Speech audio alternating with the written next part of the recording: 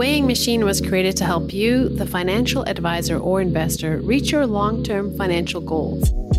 Each episode, your hosts, Rusty Vanneman and I, Robin Murray, cut through the market glamour to find the time-tested principles that help investors succeed. The Weighing Machine is inspired by the classic investing saying attributed to Benjamin Graham. The stock market is a voting machine in the short term and a weighing machine over the long run. In other words, emotion and expectations drive short-term market movement, but fundamentals and valuations determine returns over time. Welcome to The Weighing Machine. Enjoy, and as always, let us know what you think. On the podcast today, it's all about podcasting. Why should you start your own podcast, and how do you do it? We will discuss the ins and outs of podcasting, what type of equipment you need, how long it should be, how to market your podcast. That's with our guest, David Ledgerwood, otherwise known as Ledge, the revenue leader and B2B podcasting strategist at Turncast Podcasting. Welcome to The Weighing Machine. I'm Rusty Vanneman. And I'm Robin Murray. Okay, let's start with a look at the markets. At last report, it looked like inflation may have peaked. Do you still think that's as concerning as it was a few weeks ago, or do you think the inflation picture is starting to improve? Well, I do think it's improving, though I still think inflation is going to be above average. And two quick things. So first of all, inflation expectations. You can survey people or you can look at market-based indicators. And one survey, well, actually, many surveys are not good. Consumers are expecting inflation. Small business owners, it just has skyrocketed in terms of being a concern. Those are not positive. However, market-based inflation expectations, and you can do that by comparing the difference between like inflation-linked bonds and regular treasury bonds. That has an implied inflation expectation. Those numbers are improving, and that's a good thing because that often leads what actually happens. Peak inflation is a big term, and so why that's happening is so like the March Consumer Price Index, when you include food and energy, was 8.5%. And in April, it came in 8.3%. So it's less bad. It sounds pretty bad. It is still bad. However, the markets usually respond to less bad. So that's a good thing. One thing about peak inflation, though, it doesn't mean prices are going to go lower or back to where they were. It just means the rate of price increases is slowing. So it's kind of a mixed bag. Yeah. All righty. Well, let's bring in our guest. David Ledgerwood is a revenue leader and B2B podcast strategist at Turncast Podcasting. Ledge, welcome to The Weighing Machine. So good to be here with you all. Heck yeah. All right, Ledge. So the toughest question is the first one, but it's also the most fun one, right? So what is your walk-up song? We got to imagine that music we can hear. My walk-up song is Motley Crue Wild Side. There we go. All right. I think that might be our first Motley Crue to the playlist. I think so, too. I went through it. It's quite a good playlist. I could definitely jam to that all day long. Excellent mix. Nice. Excellent. There are some curveballs on the playlist, particularly the South African folk song, right, Robin? Well, yeah. But, you got to have some diversity in there, right? Exactly. Okay, Ledge. So looking through your LinkedIn profile, which I did getting ready for this interview, you have a long and varied list of professional experiences. I think I counted 24 places in the last 20 years, but a lot of that experience overlaps, right? You were doing multiple things at one time. So can you tell us more about your background and some of the common threads that run through those experiences? Yeah, absolutely. There are many overlapping things. I caught the sort of personal portfolio bug at certain points and learned the hard way why one should focus maybe on one, maybe two things at a time. So that's an overarching lesson. I came out of school and worked in PricewaterhouseCoopers consulting at the end of 99 and in the 2000, era, and got to experience the whole like tech and consulting and Enron meltdown in real time. And, that was my first recessionary experience. And since that time, as you all know, there's been a few of those. So it's always a good time to, experience a different version of that. I went into private internet media when that was an early thing.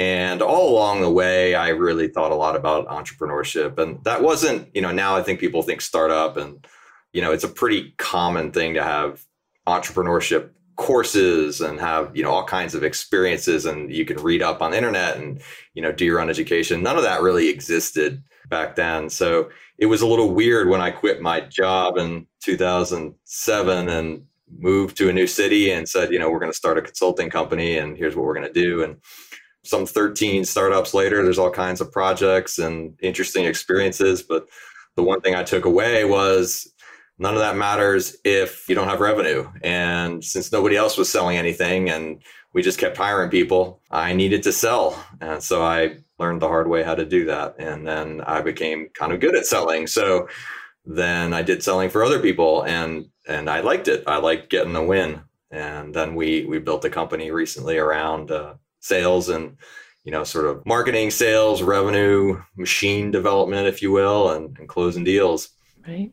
And along the way, podcasting was a big piece of that because as we'll talk about, it was, all about relationship building and how do you get on calls with people, particularly when you're in an all video environment.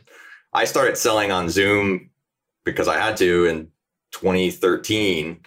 And it was weird, at the time to call people onto a Zoom call to do sales. But I just thought it was better to have that video connection. And we just kept advancing that. And then we took it in the direction of, maybe it's not a discovery call or a coffee meeting. Maybe we can record an interview with someone and we can really honor their expertise and talk to them and ask questions. And there was that old adage that, the most interesting person at the cocktail party was the one who asked all the questions. And then we got cocktail parties yanked away from us. So might as well start asking questions in a different way. So that fit into the equation too. So it was just sort of like all the collections of how do you do business? And a lot of that was relationships and networking, and turned out podcasting was a pretty awesome way to do that. And it checked a lot of other business boxes too. Right.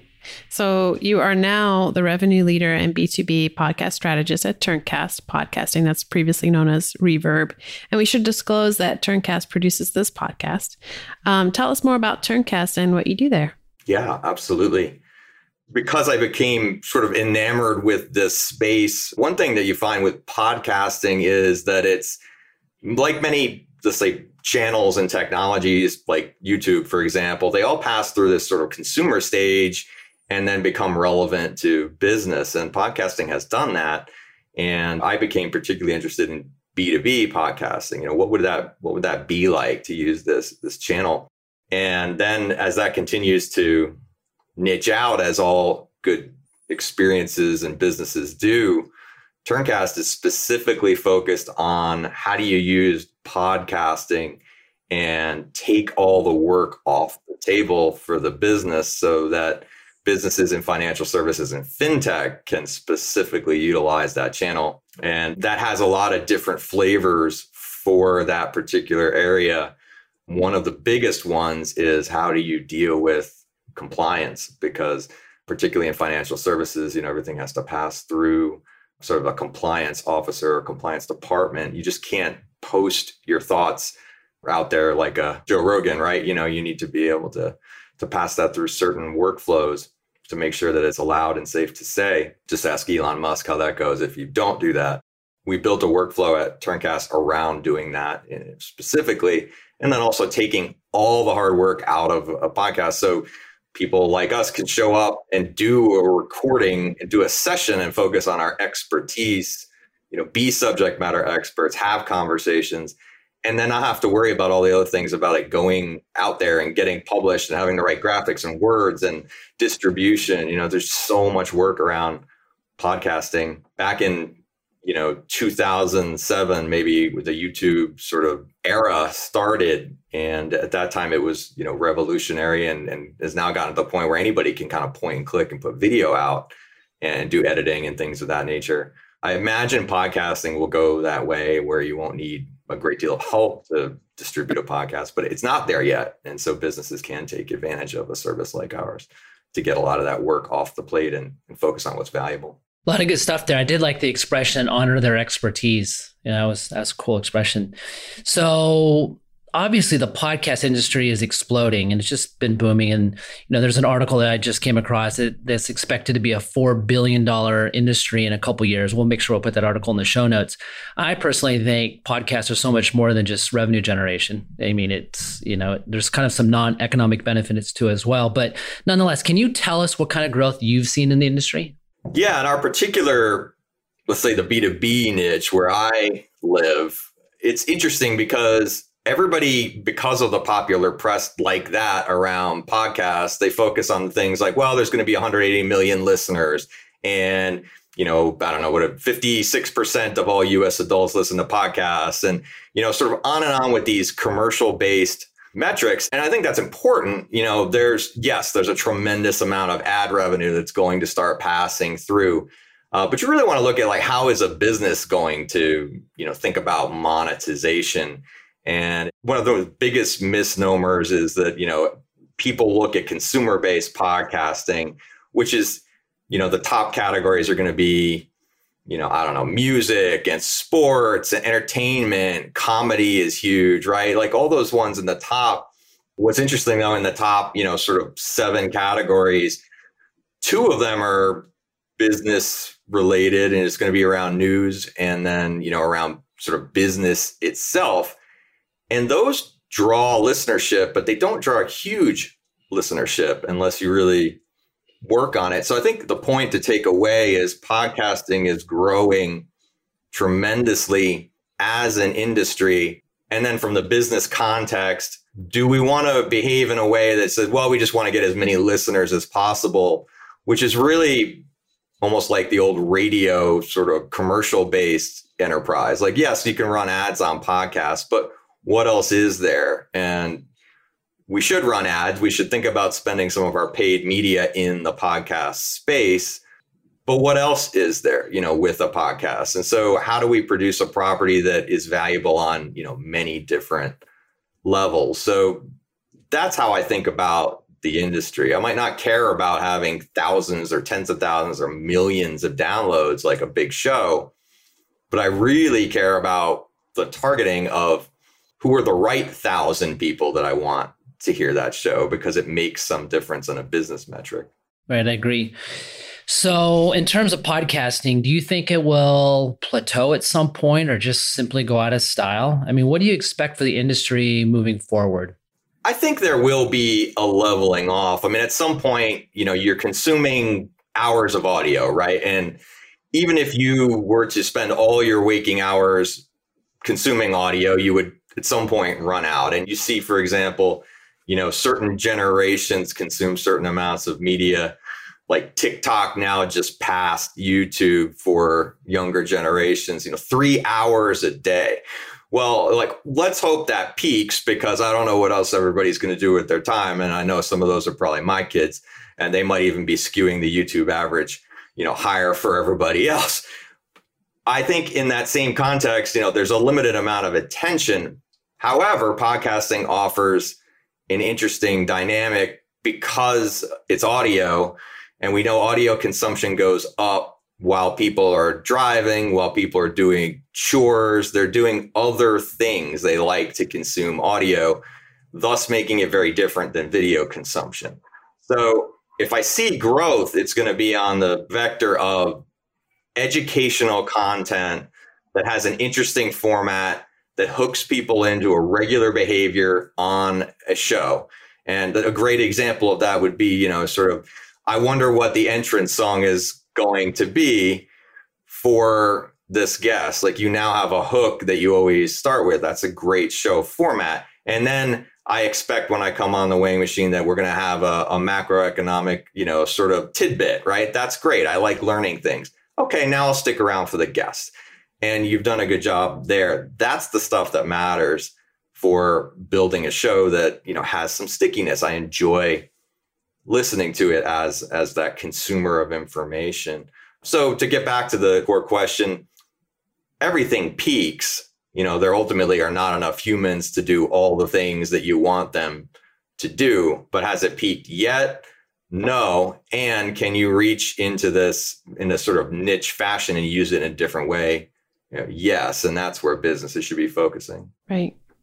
Well, so when we talked about your career experience, you've basically now at Turncast combined your interest in sales, podcasting, and finance. So why do you think podcasting makes sense for the financial industry specifically? And why should financial advisors consider having their own podcast? Yeah, there's different paths to thinking about this. Like from a financial advisor standpoint, we're interested in thinking about, what is the best way, again, to have conversations, authentic relationships with the people with whom I might want to do business. And in this case, it's, you need a really close relationship and a trusted relationship to manage somebody's money. And particularly somebody who, now, how do I bring them into, my practice? And it's a really good vector to do that. We all probably remember the days when LinkedIn was new-ish, and all you had to do was sort of just send a message to somebody. It was like, hey, I noticed you're the CEO of something, and,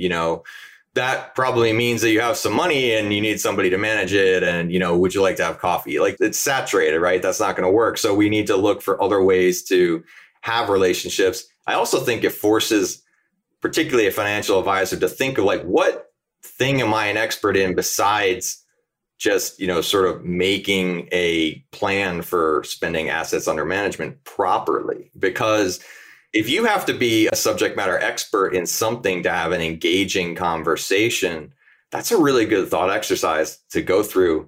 We have one client, for example, it's a group of practices, that focus on orthopedic surgeons or, doctors of different types.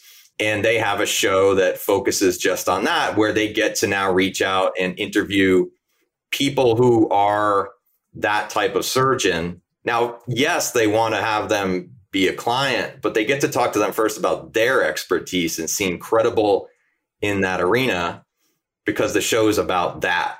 And I think that type of thing is where an advisor can really break out and just get away from this really poor marketing notion of, I just want to talk to rich people, or I just want to talk to people with money who need something managed, because that's not a way to build a compelling conversation with somebody.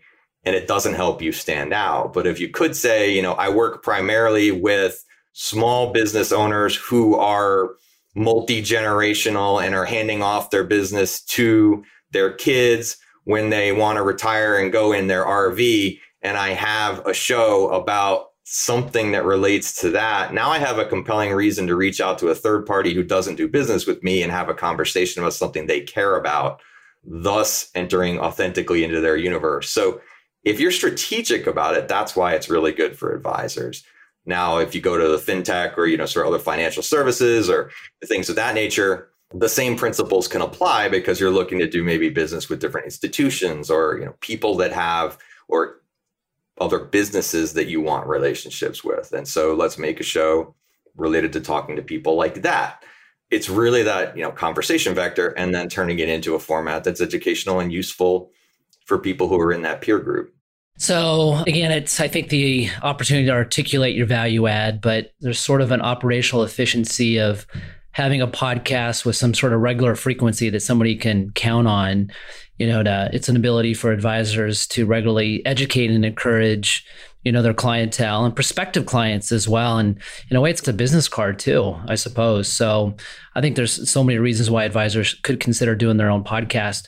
All right. So let's say I am an advisor and I do want to have my own podcast.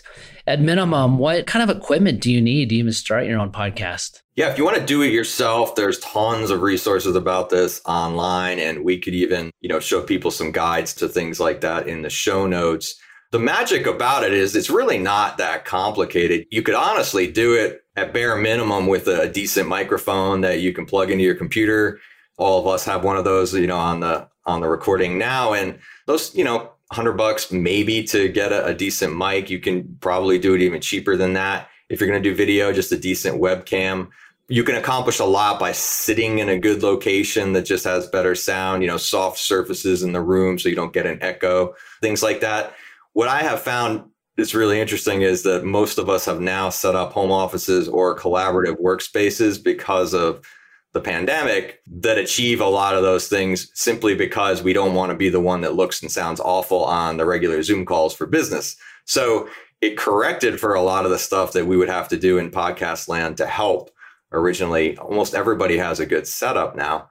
And it's not just, sort of a mess in, a conference room where the sound is bouncing all over the place and things like that. So basic mic, basic webcam, a lot of stuff that people have already, and you can get started recording.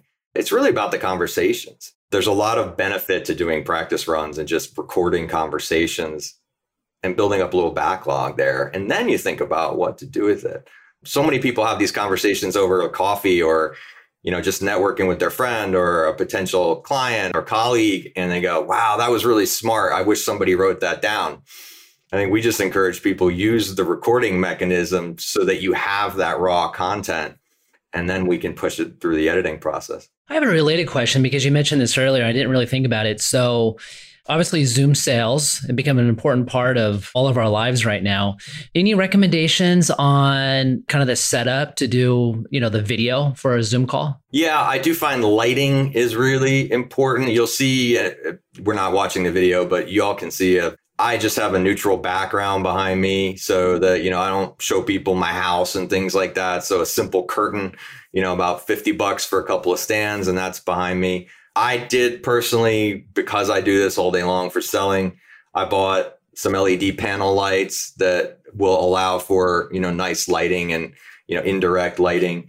And I think the setup is important. Wear a good shirt and get the anti-glare thing on your glasses that costs an extra $100 because otherwise you can see everything that's on your screen on the Zoom call. There's a couple of tricks there, but I know I work in practice, particularly on what is my, stagecraft, given that my, whole presentation now resolves around this little tiny window with a very small frame.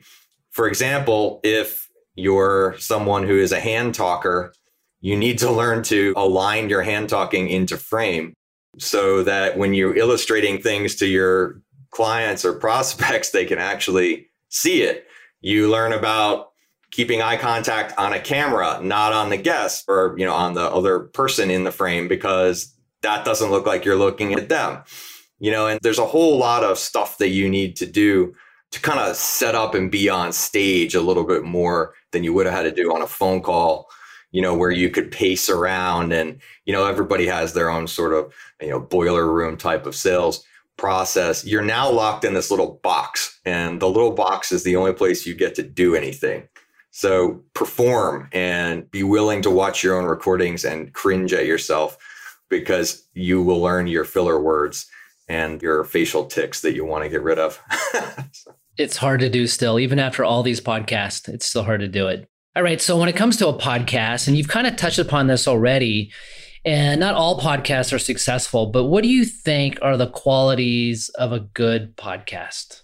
I mean, the first thing, right? Like I live mostly in the business context. So, the first thing I think of is people think a lot about business podcasting or podcasting for business. And they go, well, what if it fails? And I go, okay, what does that mean to you?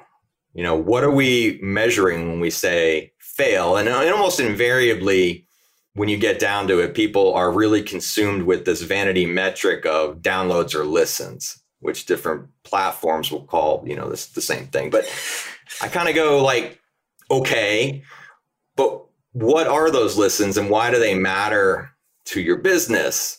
Because in the right context, 10 people listening who are the right people would be a great thing. So we're all trained to think about media ought to be blasted out to all kinds of millions of people because I care about impressions for advertising.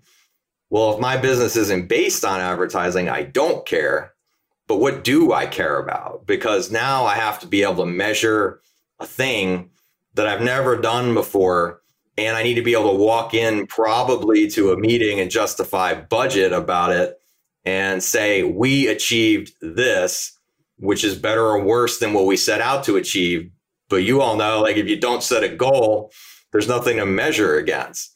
So we might care about downloads, or we might care about having the right guest, or we might care about making educational content that someone mentioned on a call, or, let's figure out how we make success. Now, what makes a good show is the things we talked about from a, format has to have a little hook to it, has to be interesting, has to provide some compelling reason to keep coming back. What you're really trying to do as a host or creator of a show is develop the habit that a listener will keep coming back because they like the experience of being a listener, and they'll subscribe to your thing, and they'll keep coming back on a regular basis. Now, what does that translate to?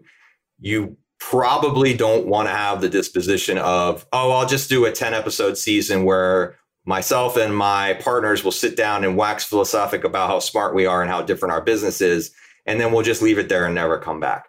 Like, what we do know about podcast statistics is that it's a habitual medium and people want to get hooked on a thing and keep coming back to it. Seasonal distribution, despite that everybody comes in wanting to dip their toes in it, we actually advise against it because the statistics will show you that's not as valuable as creating that ongoing, I know every Wednesday I'm going to have an episode and I make it part of my routine to listen to that episode. I get excited about it. And that one thing, the consistent habit of creating, is where most of the value comes from. And it's also the hardest thing to do, which is why you might deal with a partner like Turncast, because we can do all the other things that will stop you.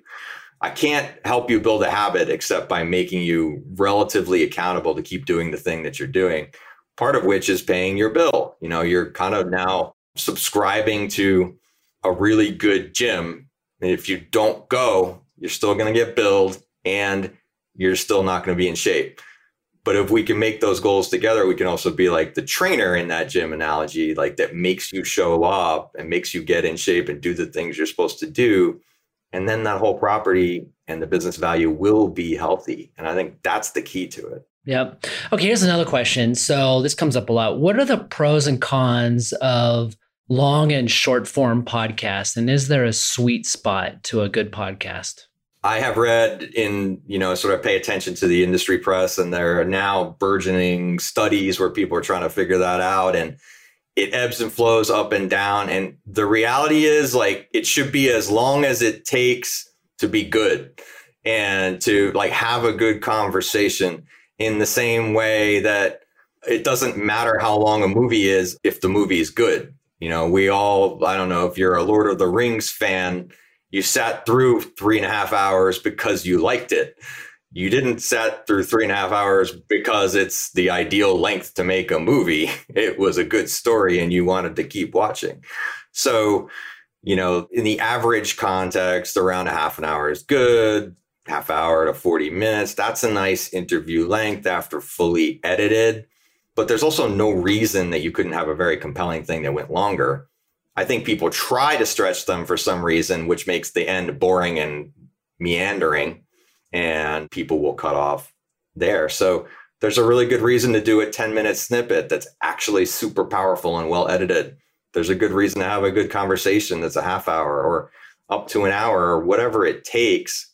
The thinking is be thoughtful about what that format and strategy is. Like, have a reason for being that long. If you're just rambling, you're boring then. Mm-hmm. Let's talk a bit more about marketing your content. So I've read that when we're talking about marketing and distributing your content, that we should be spending 20% of our time producing or creating the content and 80% of the time distributing it. So you talked about, it's not necessarily about how many downloads or how many people you reach, but whether you're reaching the right people. But how can a podcaster in our industry, reach that right audience and market their content? I'm a big fan of content reuse. I love podcasting because it's not just about the podcast. It's forcing you to have conversations and have the discipline to record. Now, the excellent thing about software now is that maybe right now you don't want to use the video, but you could. And you're recording all that as part of that interview process. It's automatic. We're all right now sitting on a tool that allows us to record all those things. Now, what do I have from a marketing standpoint?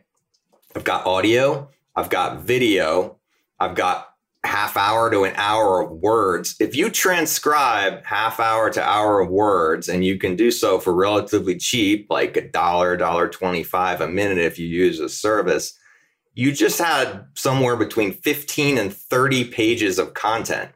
Now you can sit and be an editor if you want to and turn that into blogs. You can turn it into ebooks. You can turn it into all kinds of interesting stuff. A bunch of different emails that you can send out to your prospects. You got quotes, you got items that you can pull out, turn into nice graphics. We do that for you. You've got all kinds of ways that you can tag in additional people and have conversations around it. So yes, you've got a podcast and you executed on that channel. But what else you have is the seed content that you really never had the discipline to sit down and do anyway. And I can guarantee you, if you work with marketers, particularly at an institution, they really, really wish that you would sit down and record some stuff because they're drowning in the need for more content. Now you can provide that to them. It's really good to support your marketing partners with that. And you can turn it into whatever you want, leave it on the shelf, hand it over to an editor, like any way you want to fund that. You now have all the smart things that you and your guests have said that belong to you. You have a library that is really starting to get your thoughts out there. And it's the usage then of that. So put those things out in print, put them on email, put them in social media if you use those channels, post the videos on YouTube. But the idea also is that you always need to tag people. You need to get other people invested in the content. And you need to be disciplined and know that it takes forever. Ask a YouTube creator how it felt to make their first 200 videos when no one listened, no one cared. And then eventually one video hit and they went out and got popular. That incidentally is why I'm just a big advocate of, you know what? I only care if one person listens and cares about this thing, and it's my guest. So if I can make a thing where the conversation with the guest is the most important conversation that matters, I don't care. Like every additional listener is an added marginal benefit to that because I really just recorded the call that I actually wanted to have. So that's your backstop. Then after that, talking about promotion, you just sort of get to add everything to it. All those topics I just talked about, those are organic topics, which is to say, like, we don't have to pay for them. There are all kinds of paid distributions that you can also do. If you really want to get 40,000 downloads, that can be done. But it's going to take, paid to drive that. And there's good reasons to do that too. It just depends on how your paid budget, kind of lays out. That was a good question, Rob, and a great answer, Ledge. I like that one. That was tasty. All right. So in terms of regular questions, I hope this is a hook. I have to admit, it's one of my favorite questions on each podcast. And I think, some of the guests have really enjoyed it too, by the tone of their voice. But I haven't heard any listeners say, oh, I love that question yet, but I'm sure they do. So we obviously have an expectation to perform at a high level. So what are some practices that you have to maintain, your wellness and your health, physical or mental, to make sure you're performing at a high level? I read this question on your planning and, I thought about it, and I'm in my mid 40s. My hair is not on my head anymore. My beard is turning gray. I got 5 kids and I kind of go, okay, what do I do here to stay healthy? And I think it's about balance. I do try to, sort of do the physical workout stuff, not put too much crap in my body, although I did eat 2 hot dogs at the game last night. It could have been 3, still. It could have been 3. I really wanted to have the 3rd one, but they didn't have any more at the stand. So I think it's about balance. I think you need to maybe have at least just a basic checkbox of what am I doing, for body, mind, and soul, and, finances and whatever. Like, there's a lot of stressors. And if you just sort of have a basic checklist of your priorities, I like to think of it as make one thing better in each box if I can each day. And that could be as little as like, I just wiped the sink in the bathroom and put my toothbrush away. But like I made one thing better in my living space. And then did I make one thing better in my parenting box? Just like make sure you give your kid a hug because they had a test today. Clean up around my desk. Install one program that I've been meaning to do, pay one bill. I think it's about little stuff. And that's not dissimilar to what people would say for like, sort of broken window theory or, make your bed every day. I don't make my bed every day, but choose little things, I think, and, take a walk, like if you're not going to work out. So what do? I just try to, have that basic sense of balance. And I also drink a lot of caffeine. I don't know if that's healthy, but I can own that. It's about performance too. So there you go. Right. All right. Well, this has been a really great conversation. Thanks so much for coming on the show today. And tell us, how can listeners stay in touch and learn more about Turncast and what you do? Well, you can go to turncast.com, which is like it sounds, the combination of turnkey and podcast. And be happy to have a call with you if you want to just submit on that form there. Anybody who wants to look me up, just Google David Ledgerwood and my LinkedIn should come up the top there. I'd be happy to connect and share lots of stuff about podcasting and sales. Ledge, I really appreciate your time, but I have one more question, and I can't believe we didn't ask this. You are a podcast guru. Do you have favorite podcasts you listen to? You can't say The Weighing Machine because I know that's already on the list. You don't even have to say it. You don't have to put it on the list. Right. But what are some of your favorites? You know, people ask me this, and I don't know if it's like a function of sort of like, you know, like a chef doesn't eat their own food or what. Like, I do this all day long, like almost all the time. And if I'm in the car, like I'm a rabid consumer of fictional books on Audible. So it's not really a podcast. I sometimes listen to Darknet Diaries, but, you know, just in general, like I'm not a rabid consumer of podcasts. And I think it maybe just is that I input so much into the space that I just want to go do something else, you know, later on. You're playing Motley Crue is what you're doing. I do listen to a fair amount of 80s metal. Yeah. That's awesome. Well, thanks again. Yeah, good stuff. Good to be here. Well, that is going to do it for this week. Yeah, thanks, Ledge. And Rusty, take us out with your final words. Invest well and be well. We'll be back soon. Thanks for listening to The Weighing Machine, and thank you for your time and trust in Orion Advisor Solutions. The Weighing Machine is hosted by Rusty Vanneman, Chief Investment Strategist at Orion Advisor Solutions, and me, Robin Murray, freelance writer and editor. If you have feedback or questions about our podcast today, please send us a note at rusty@orion.com.